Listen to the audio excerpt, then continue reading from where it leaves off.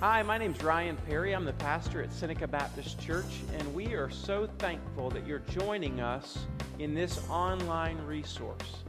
Our prayer for you is that this resource would not replace your active involvement in a local body of Christ, but would rather be supplemental to it. If you are interested in getting further connected to the ministry of Seneca Baptist Church or to giving financially, please visit our website, senecabaptist.org. Thank you and enjoy. Grade and under can go to kids worship.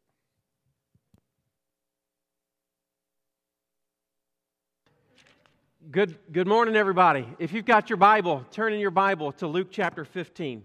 Luke chapter 15. Kids worship, y'all head out with Jackson right there.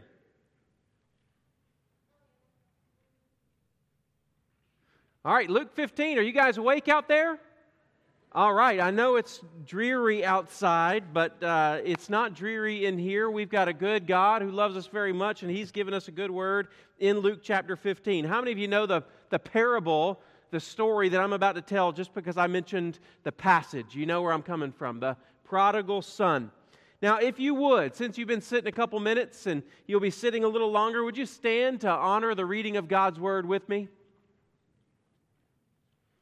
And we're going to begin in 11, chapter 15, verse 11.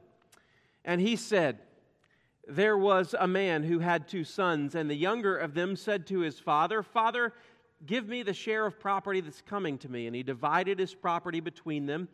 Not many days later, the younger son gathered all he had and took a journey into a far country, and there he squandered his property in reckless living. And when he had spent everything, a severe famine arose in that country, and he began to be in need. So he went and he hired himself out to one of the citizens of that country, who sent him into the fields to feed pigs. And he was longing to be fed with the pods that the pigs ate, and no one gave him anything. But when he came to himself, he said, 'How many of my father's servants have more than enough bread, but I perish here with hunger? I'll arise and go to my father, and I will say to him, Father, I've sinned against heaven and before you. I'm no longer worthy to be called your son. Treat me as one of your hired servants.' And he arose and came to his father. But while he was still a long way off, his father saw him and felt compassion and ran and embraced him and kissed him." Can we just stop for a moment and give glory to God that our Father has compassion on wayward children? Isn't that good news? Verse 21, "And the son said to him, 'Father, I've sinned against heaven and before you. I'm no longer worthy to be called your son.' But the father said to his servants, 'Bring quickly the best robe and put it on him, and put a ring on his hands and shoes on his feet, and bring the fattened calf and kill it, and let us eat and celebrate. For this my son was dead and is alive again. He was lost and is found.' And they began to celebrate. Now his older son was in the field. And as he came and drew near to the house, he heard music and dancing. And he called one of the servants and asked what these things meant. And he said to him, 'Your brother has come, and your father has killed the fattened calf, because he has received him back safe and sound.' But he was angry and refused to go in. His father came out and entreated him. But he answered him, 'Father, look, these many years I've served you, and I've never disobeyed your command. Yet you never gave me a young goat that I might celebrate with my friends. But when this son of yours, who has devoured your property with prostitutes, you killed the fattened calf for him.' And he said to him, 'Son, you're always with me, and all that's mine is yours.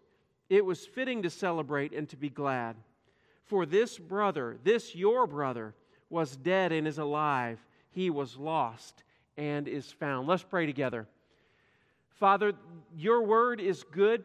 It is a seed, and would you please grant that the seed of your word, of your gospel, go down into our hearts, the roots would spread out far and deep and wide, and Father, that they might bear fruit in our lives 30-fold, 60-fold, and 100-fold for your glory and our good. Father, transform us. Give us eyes to see you and behold your glory in your word. And may, as we behold you, may we look more like you. In Jesus' name, and everybody said, amen. Please be seated. Now, just a reminder, we are in a series here as we look at 8 weeks of vision. 8 weeks of vision. And what I mean by that is the church back in 2019, November 10th, 2019, voted on a vision statement of what we felt like God was calling us to be. Each of our vision statements are we desire to, or we desire to be. And so, Mr. James, if you go all the way back to the beginning, we're going to read through the 8 together just as a refresher to us. 1, we desire to be a church that reflects heaven, a multi-generational, multi-ethnic group of worshipers who are captivated by and surrendered to Jesus. 2, this week, we desire to be a family where broken lives can encounter the healing power of Jesus. Number 3, we desire to declare God's word through singing, through preaching and evangelism. We believe it's our responsibility and privilege to share the good news of Jesus wherever we go. 4, we desire to become fully devoted disciples who are being transformed to look more like Jesus and are committed to knowing and obeying the Bible, loving one another, and making disciples of all nations. Number 5, we desire to train the next generation of pastors, church planters, missionaries, parents, and professionals who will serve their communities and point others to Jesus. 6, we desire to deploy people to the edges of Oconee County and to the end of the world as ambassadors of Christ, armed with the gospel and filled with the Spirit. 7, we desire to sow the gospel seed to thousands of people every year and help people who are far from God trust Jesus, join the SBC family, and enter into a process of discipleship. And lastly, but not least of importance, we desire to see Jesus glorified in all that we do. Now that is who we feel like God has called us to be.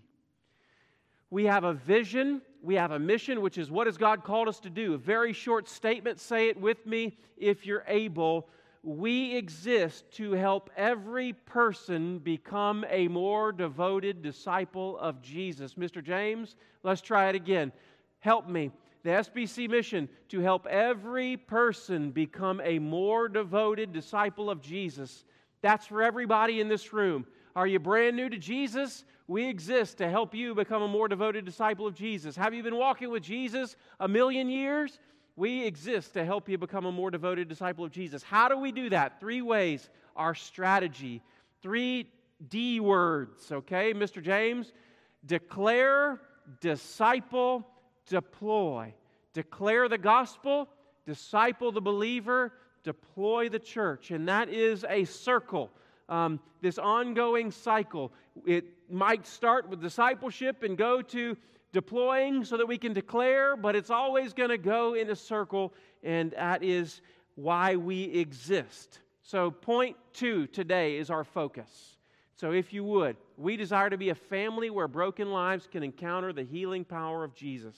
Okay, so let's come back to the Bible. Grab your word, open it up. Luke chapter 15. If you didn't bring a Bible with you, it'll be on the screen, but I encourage you, grab a Bible. There's a hardback black one in the pew rack in front of you. Next week, you bring one, okay? Now, this parable is called the parable of the what? Prodigal son.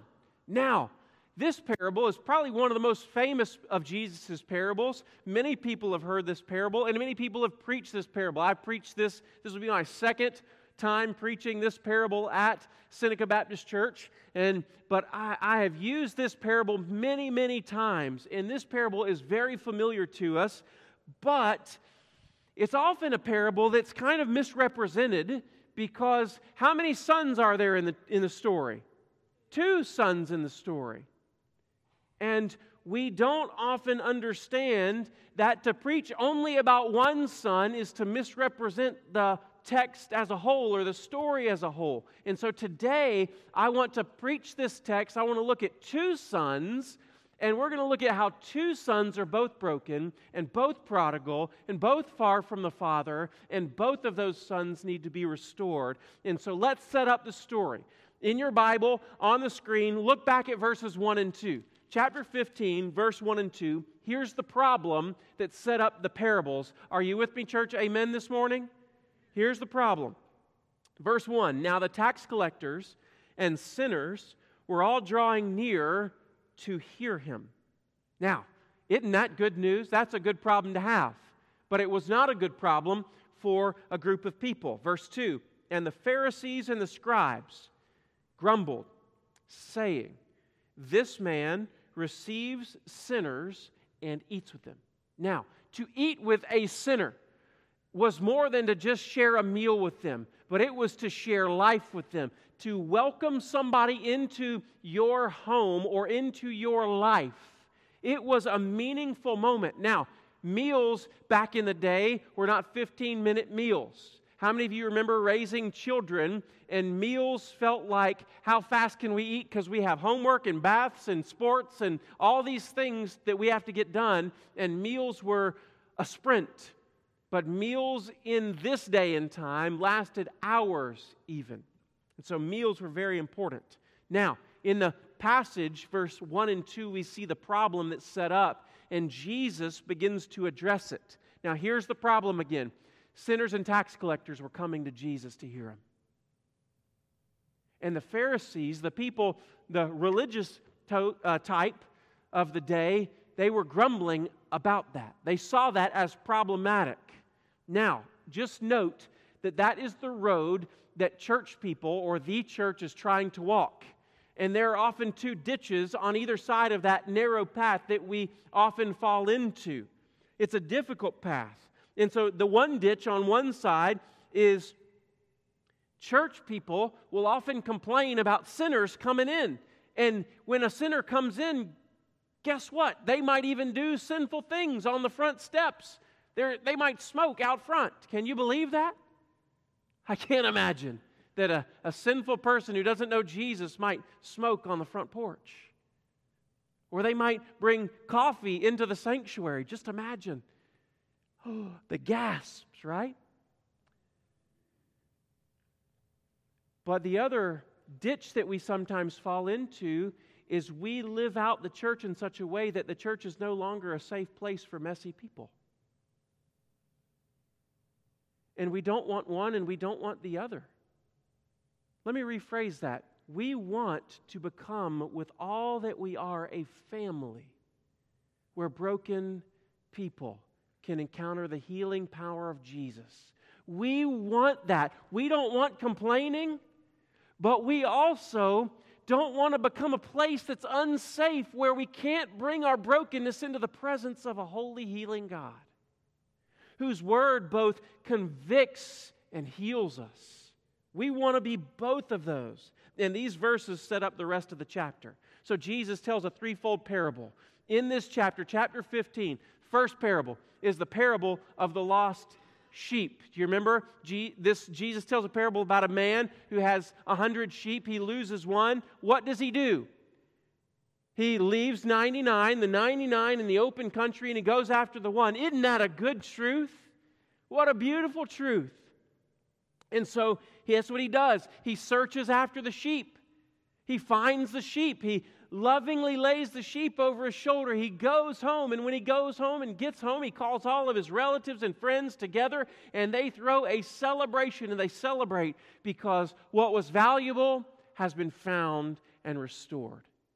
The second parable is a parable about a lady who had lost a silver coin. Now, a little context for us. Little context. Many commentators will believe that this silver coin was a part of her bridal jewelry. So it could have been a silver coin on a necklace of some kind, and she lost one of those. It would be like a lady losing her engagement ring. Now, in that context of the story, if you lost, ladies, have you ever lost your engagement ring for a moment? You lost your wedding ring, and what did you do to the house? You tore it upside down. looking for your ring. Why? Because it's valuable to you. And what does she do when she finds it? She calls all her relatives and neighbors and says, I found it. Come celebrate with me. Because what was valuable to me has been restored. Let's celebrate. And then Jesus tells a third parable to prove his point. And he tells this parable about a lost son. And what happens? The son runs away, squanders his money, and he comes back. And the father runs out after the son, embraces the son, restores the son to the family. And you get this same idea over and over in each parable. Something is lost, it's valuable, it's found, it's restored, and there's a celebration. You see, the shepherd cares for the sheep. The woman cares for her bridal jewelry, and the father cares for the son. So when the thing of value is lost, those who care for it should do what? Search for it. Seek after it. Find it. Bring it home and call everyone together and rejoice because what was lost has been found. Makes perfect sense, right? You do the same thing in your home. But here's the plot twist in the story. The plot twist in the story comes in the third parable. Because in parable 1, you've got a sheep. Are sheep known for being intelligent animals? No, they're not. No, they're not. So when Jesus calls us like sheep, it's oftentimes not let me encourage you a little bit. No, we're dumb animals who will wander away from the loving shepherd.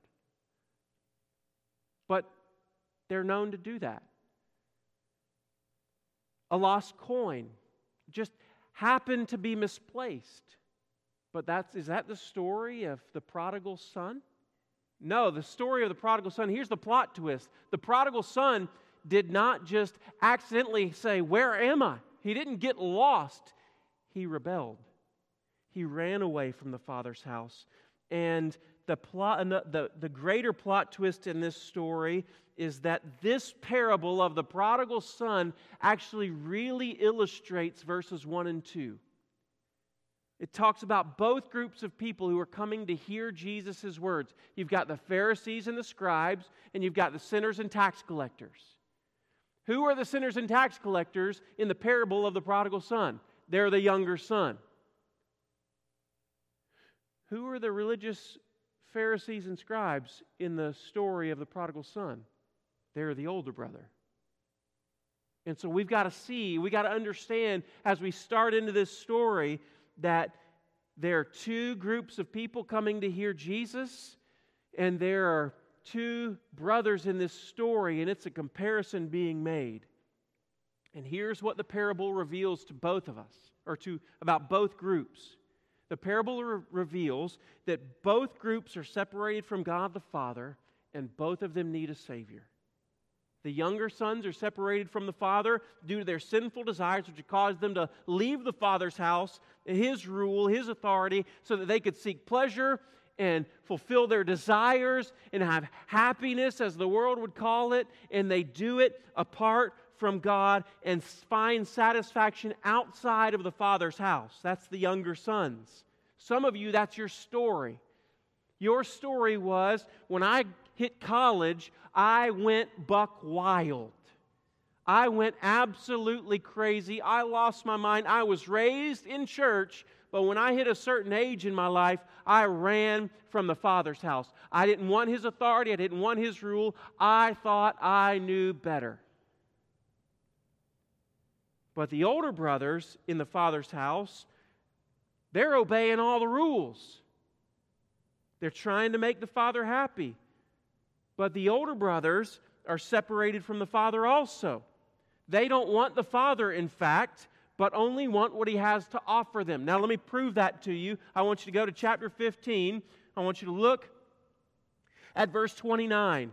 But he answered his father, "Look, these many years I have served you, and I have never disobeyed your command, yet you never gave me a young goat that I might celebrate with my friends."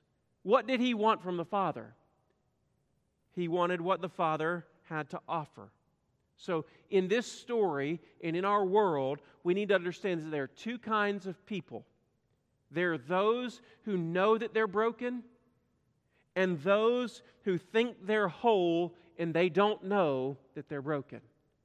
Do you remember, I think it's in Mark chapter 2, 1 or 2, that Jesus says, I did not come to call the righteous.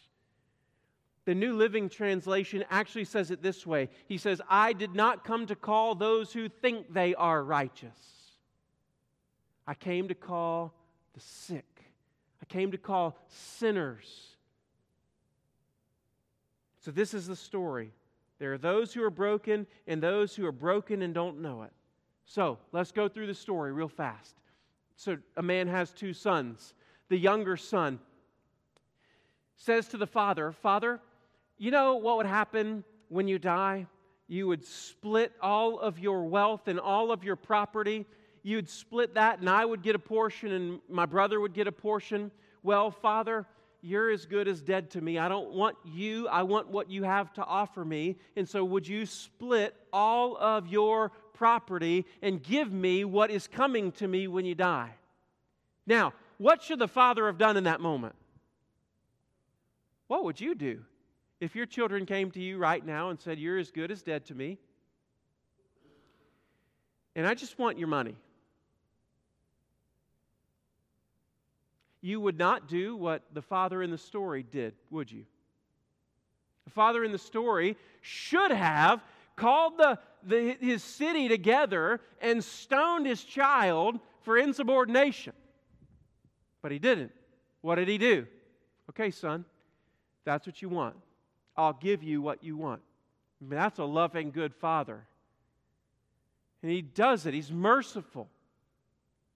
He gives it to him. And what does the son do? The son takes the father's property, goes to a far distant land, and man, he is living it up, isn't he? Who knows what this kind of living is really meaning, but later on it talks about prostitutes, parties. Who knows? He is having the time of his life until the money runs out. Finally, the money runs out, and all the joy and life and pleasure and fun and happiness that he's having turns into, man, I'm hungry. What am I going to eat today? And so this Jewish boy hires himself out to a pagan man who has a bunch of pigs. And this Jewish boy begins to do the unthinkable and to feed pigs, an unclean animal. No Jew in his right mind would do that, but he had no other options. He's at the bottom, isn't he? And one day he's out feeding the pigs and he looks at the slop that he's feeding the pigs, and what does he do? Man, I'm hungry. I know I'm hungry because that's starting to look good. And it says in the Word of God, and when he came to himself, his mind was set right. The Holy Spirit brought about conviction in his life. And what happens? He says, you know, this is absolutely ludicrous. The servants, the hired hands at my Father's house are living better than I am. They have meals to eat. They're well taken care of. They have clothes to wear. And man, they don't smell like me. He says, I'm going home. And he begins to prepare this I'm sorry speech. Husbands, you have prepared this speech before, haven't you? You're like, oh man, I'm in trouble. So then you're like, how am I going to get myself out of the hole that I've dug? And you begin to prepare in your mind this I'm sorry speech. And he does too. He said, Father, I've sinned against heaven and you. I'm no longer worthy to be called your son. Make me a hired servant. I just want to live in your house, even if it means as a hired servant. And then he takes this long journey home. And on his way home, what happens? The father is standing, looking out toward a pagan nation, waiting for this wayward son to come home. The father sees the son, and what does the father do? runs after him. Can you imagine how he smells? Can you imagine how he looks? Can you imagine how broken and messy he really truly is in this moment? The father runs out to meet him, throws his arms around him, embraces him, kisses him, puts shoes on his feet, a ring on his finger, a robe on his back, slaughters the fattened calf, calls the town together, and they celebrate. Isn't that good news? That is incredible, incredible news. What a story. Now, he says, I don't deserve to be in the family, so just make me a servant. Now, the younger son kind of brokenness, we get that, don't we? We get that that's brokenness. We get that that's sinfulness. It makes sense to us that that is separation from God. This group, we see rules, they're broken. And because of rules being broken, the relationship that you have with God is broken, and that makes sense. The relationship then has to be restored. How? The offender has to come home, admit his wrong, pay whatever restitution he's got to pay, and that makes sense to us.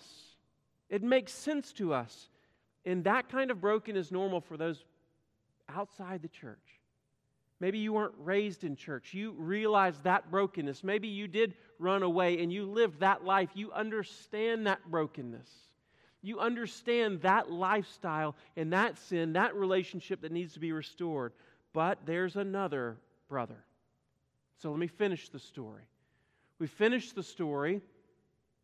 The father is throwing a party, fattened calf. The older brother is where? What's he doing? He's in the field working, just like the father told him to. He's in the field working, and what does he hear back at the house? Music and dancing. And I've said it before, it's a party when you can hear dancing. Music is understood, but when you can hear the dancing, that is a shindig. He hears the dancing, he calls a servant, and he says, hey, what's going on back at Dad's house? Well, your younger brother's home. Your father's restored him back. And they're throwing a celebration because your younger brother's home. In that moment, I bet the servant thought he's going to be so happy with the news that I'm sharing with him. But that's not the older brother's response. The older brother doesn't even go home. He stays on the outside in the field, tells the servant, call the father out to me. The father comes out to the older brother. And the older brother is angry at the father because the father has restored the wayward son. Understand this. When the father restored the wayward son to the family, now there's only a portion of the father's possessions left, right? And now the portion that remains is yet again split two ways. Are you following this? So do you understand why the older brother's angry? What I thought I had coming to me is now got to be split again.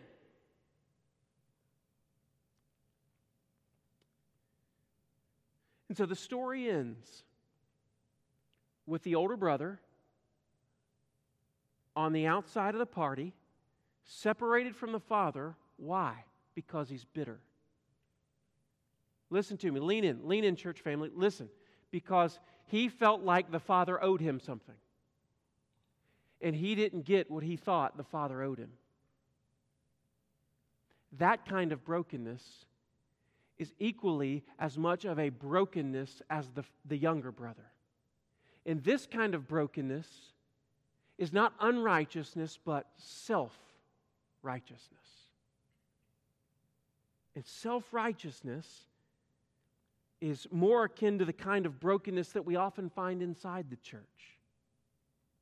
There are rules that are kept, but the relationship is still broken. Why? Because the younger brother or the older brother wants the same thing the younger brother does. The younger brother wanted what the father had to offer. He wanted the father's possessions. What does the older brother want? The father's possessions. He doesn't say, Father, I've been obedient to you my whole life, but you never gave me anything that we could celebrate together.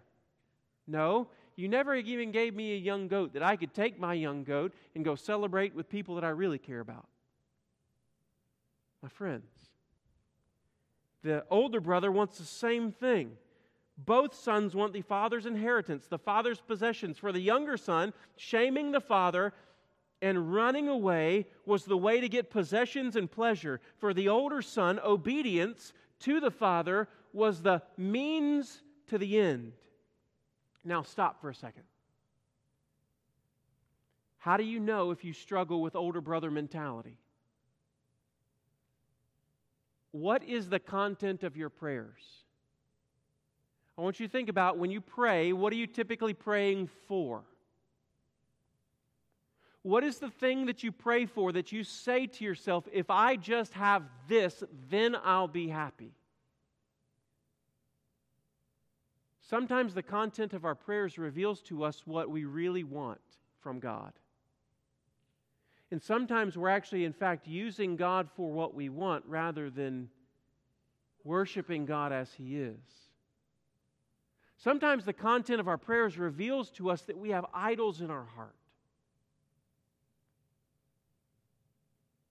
See, brokenness comes in two forms, or different forms. Some of us are the younger brother. We think that we've sinned so greatly that we don't deserve to be a part of God's family. And some of us are like the older brother. We think that we deserve all the blessings of God because of our good deeds, our obedience, our morality. And we believe that God owes us something. Both are broken. Both are in the wrong. Both need to be reconciled to the Father. And both need a Savior.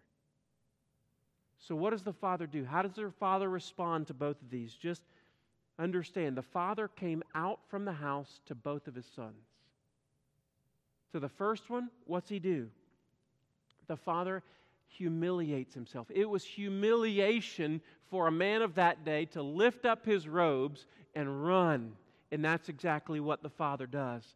Running to the filthy prodigal son. Can you imagine what his neighbors are thinking at that moment? What's he doing? That son has just caused so much shame, but what does the Father do? He doesn't care about the shame. He absorbs the shame upon Himself. He interrupts his "I'm sorry" speech. The son gets into it. He says, "Father, I've sinned against heaven and before you. I'm no longer worthy to be called your son." But the Father interrupts him and says, "Bring quickly the best robe and put him on him." Imagine, okay, let's understand that this is exactly what Jesus does for us. We come to Him filthy. We come in repentance. We come covered in shame. And what does God do for us through Jesus? He takes the robe of God's perfect righteousness and covers us. He says, bring a ring for his finger. What is the ring symbolic of? It's the signet ring, that this is a son, not a slave. He has all of the authority in my house just like I do. Bring him a ring. Put shoes on his feet. Shoes. Slaves didn't have shoes. Sons, children, family had shoes. He says, get all of it. Slaughter the fattened calf. Slaughter the fattened calf. He throws a party. What's this teaching us? The kingdom of God is a family where broken people can encounter the healing power of Jesus. This is what this text is teaching us today. But then there's an older brother. Father leaves the party, goes out into the field to plead with the older brother. Older brother's working diligently out there. He pleads with him, "Son, come in. Come in. Come inside." The older brother says, "This son of yours squandered it all, wasted it all, and now he's back and he's bringing shame upon our family." And the father says, "This brother of yours was dead, and he's alive. He was lost, and he's found. Come in, son." He says, "All that's mine is yours." Now, is there any closure in the older brother's story? There's no closure, is there? We don't see a finality to the older brother's story like we see finality to the younger son, do we? The younger son, he's restored. He's whole. He's back. There's a celebration. What happens to the older brother? Man, Jesus is such a good parable teller. He leaves that for us to determine. He leaves that for us to determine. Because many of us are just like that older brother. We're broken on the inside. We're using God for what we really want. He's a means to an end. He's like a genie in a bottle that I'm trying to rub the right way so that He gives me the desires, the actual desires of my heart.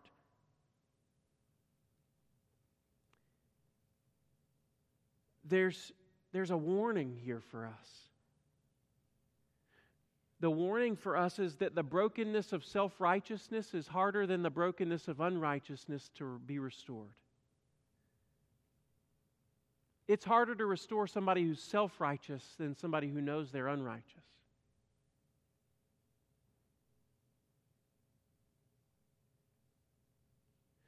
Don't ever let self-righteousness sink in. Church family, don't ever let self-righteousness sink in. That I have it all together. I'm in the right here. I have done no wrong. God owes me. Because something bad's going to happen one day. Some tragedy, some trial, some tribulation, some suffering is going to happen to your life. And what's going to happen if you're self-righteous? God, I kept up my end of the deal. Where are you? I deserve better than this.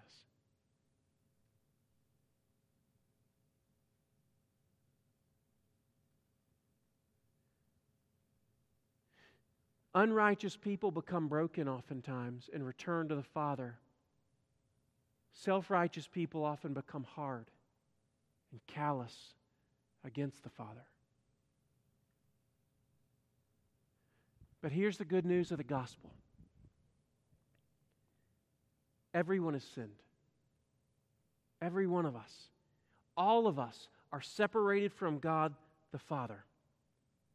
And whether we're self-righteous or unrighteous, we cannot save ourselves by our good deeds, by our obedience, by our morality, not with a checklist. We can't save ourselves. Therefore, God sent Jesus to live as the true, obedient older brother who would leave heaven to seek out that which is lost. Jesus left heaven to come and seek God's prodigal children. Whether they're prodigal through unrighteousness or self-righteousness, Jesus came to seek them out. He came to bear the sinner's shame and die on the cross in their place. Jesus dealt with the sin of unrighteousness and self-righteousness so that He might bring us to God. And Jesus absorbed the entire cost of doing it. And that's why John 1:12 says it this way. But to all who did receive Him, who believed in His name, He gave the right to become children of God, who were born not of blood, nor of the will of the flesh, or the will of man, but of God. If you're out there and you're broken and you know it, receive Him. Believe on Him. And He'll give you the right to become children of God, born of the Spirit. It's because of this truth right here that we believe that SBC, Seneca Baptist Church, ought to be a family where broken lives can encounter the healing power of Jesus. But Pastor, what if we let messy people in here? They're going to get our place messy. Proverbs, there's a proverb about that, and I'm going to close with just this illustration. Proverb 14, verse 4 says, where there are no oxen, the manger's clean. Do you get it? Where there's no oxen, you know what's not lying on the floor. So some would look at that and go, oh, that's great. There's no stuff. But abundant crops come by the strength of an ox. God has not created His church to be empty of oxen.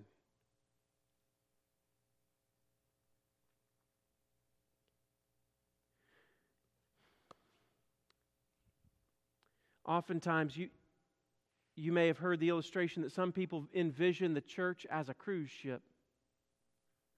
And we've all gotten on the boat, we've got our tickets, and we've gotten on the boat, and we're headed to glory.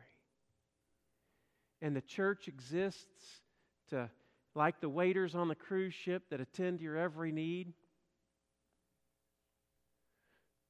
But that's not the case. We know that's not the case. There was this boat that kind of came to the front of my mind in 2020 called the Mercy Ship. Do you remember this boat? Made headlines, but it traveled all over the world and became a hospital, a floating hospital for people who were sick. So the question is, church, are we a cruise ship or are we the Mercy Ship? See, on a cruise ship, problems interrupt shuffleboard. But on the Mercy Ship, everybody's there to serve a purpose because we know there are broken, sick people who need a Savior. Imagine if a cruise ship would have come upon the sinking Titanic. Titanic's going down, there's gas and oil in the water all around. People are now covered in this.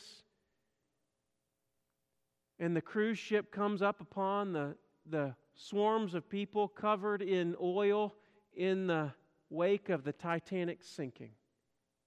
The cruise ship might look at them and say, we don't want them on here. They're going to get our lounge chairs dirty. But the Mercy Ship runs to them. And they're willing to get messy because broken people are messy. We understand that we exist for a reason. And the reason is not to be self-righteous, but because we know how unrighteous we are. We're beggars who've just found a place to get a loaf of bread, and we're telling everybody about it. Church, I believe about Seneca Baptist that each one of you wants to be the Mercy Ship. I believe that. We don't exist to be a haven for saints, but what? A hospital for who? Sinners. So in the story as I end, as I close, which brother do you find yourself most often to be? The one struggling with sin, running away from the Father, living rebelliously, or do you struggle with self-righteousness? Each of them are bad for our souls, and each of them we need to repent of. Each of them we need to run back to Jesus and ask for forgiveness. Each one of them. Which one do you tend to be? There are going to be people who come to our doors and they have made all kinds of poor decisions, and we welcome them here. And we're here to walk with people who have rebelled against the Father into becoming a devoted disciple of Jesus. And that's going to be hard, long, and messy.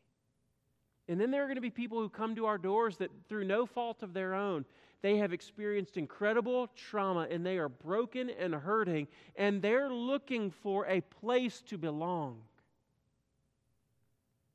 And we have one of the most incredible opportunities to become a place where broken people can become family. And I know you want to be that just as much as I want to be that, maybe more. But this morning, would you stand with me? Maybe you just want to come and ask the Father to bring broken people to our church. Maybe you need to confess your brokenness, the brokenness of self-righteousness or the brokenness of unrighteousness. And maybe this morning you even need to trust Jesus for the first time ever. Would you bow with me?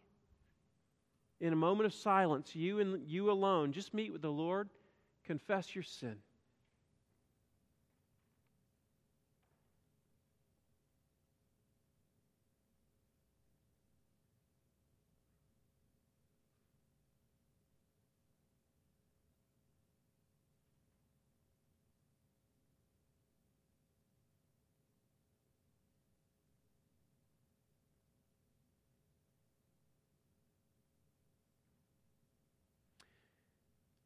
Father, we're sinners in need of a Savior. We have a great need for a Savior and a great Savior to meet our need.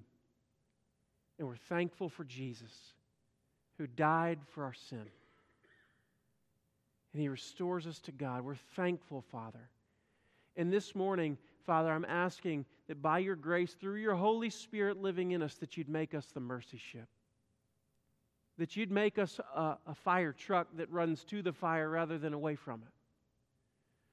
That you would cause us to become a kind of people that are so secure in our own salvation that we will run to hell's gates and snatch people, as I think the book of Jude says, snatch people from the fire. Father, help us to love people so much that we're willing to get messy to see healing come to messy people.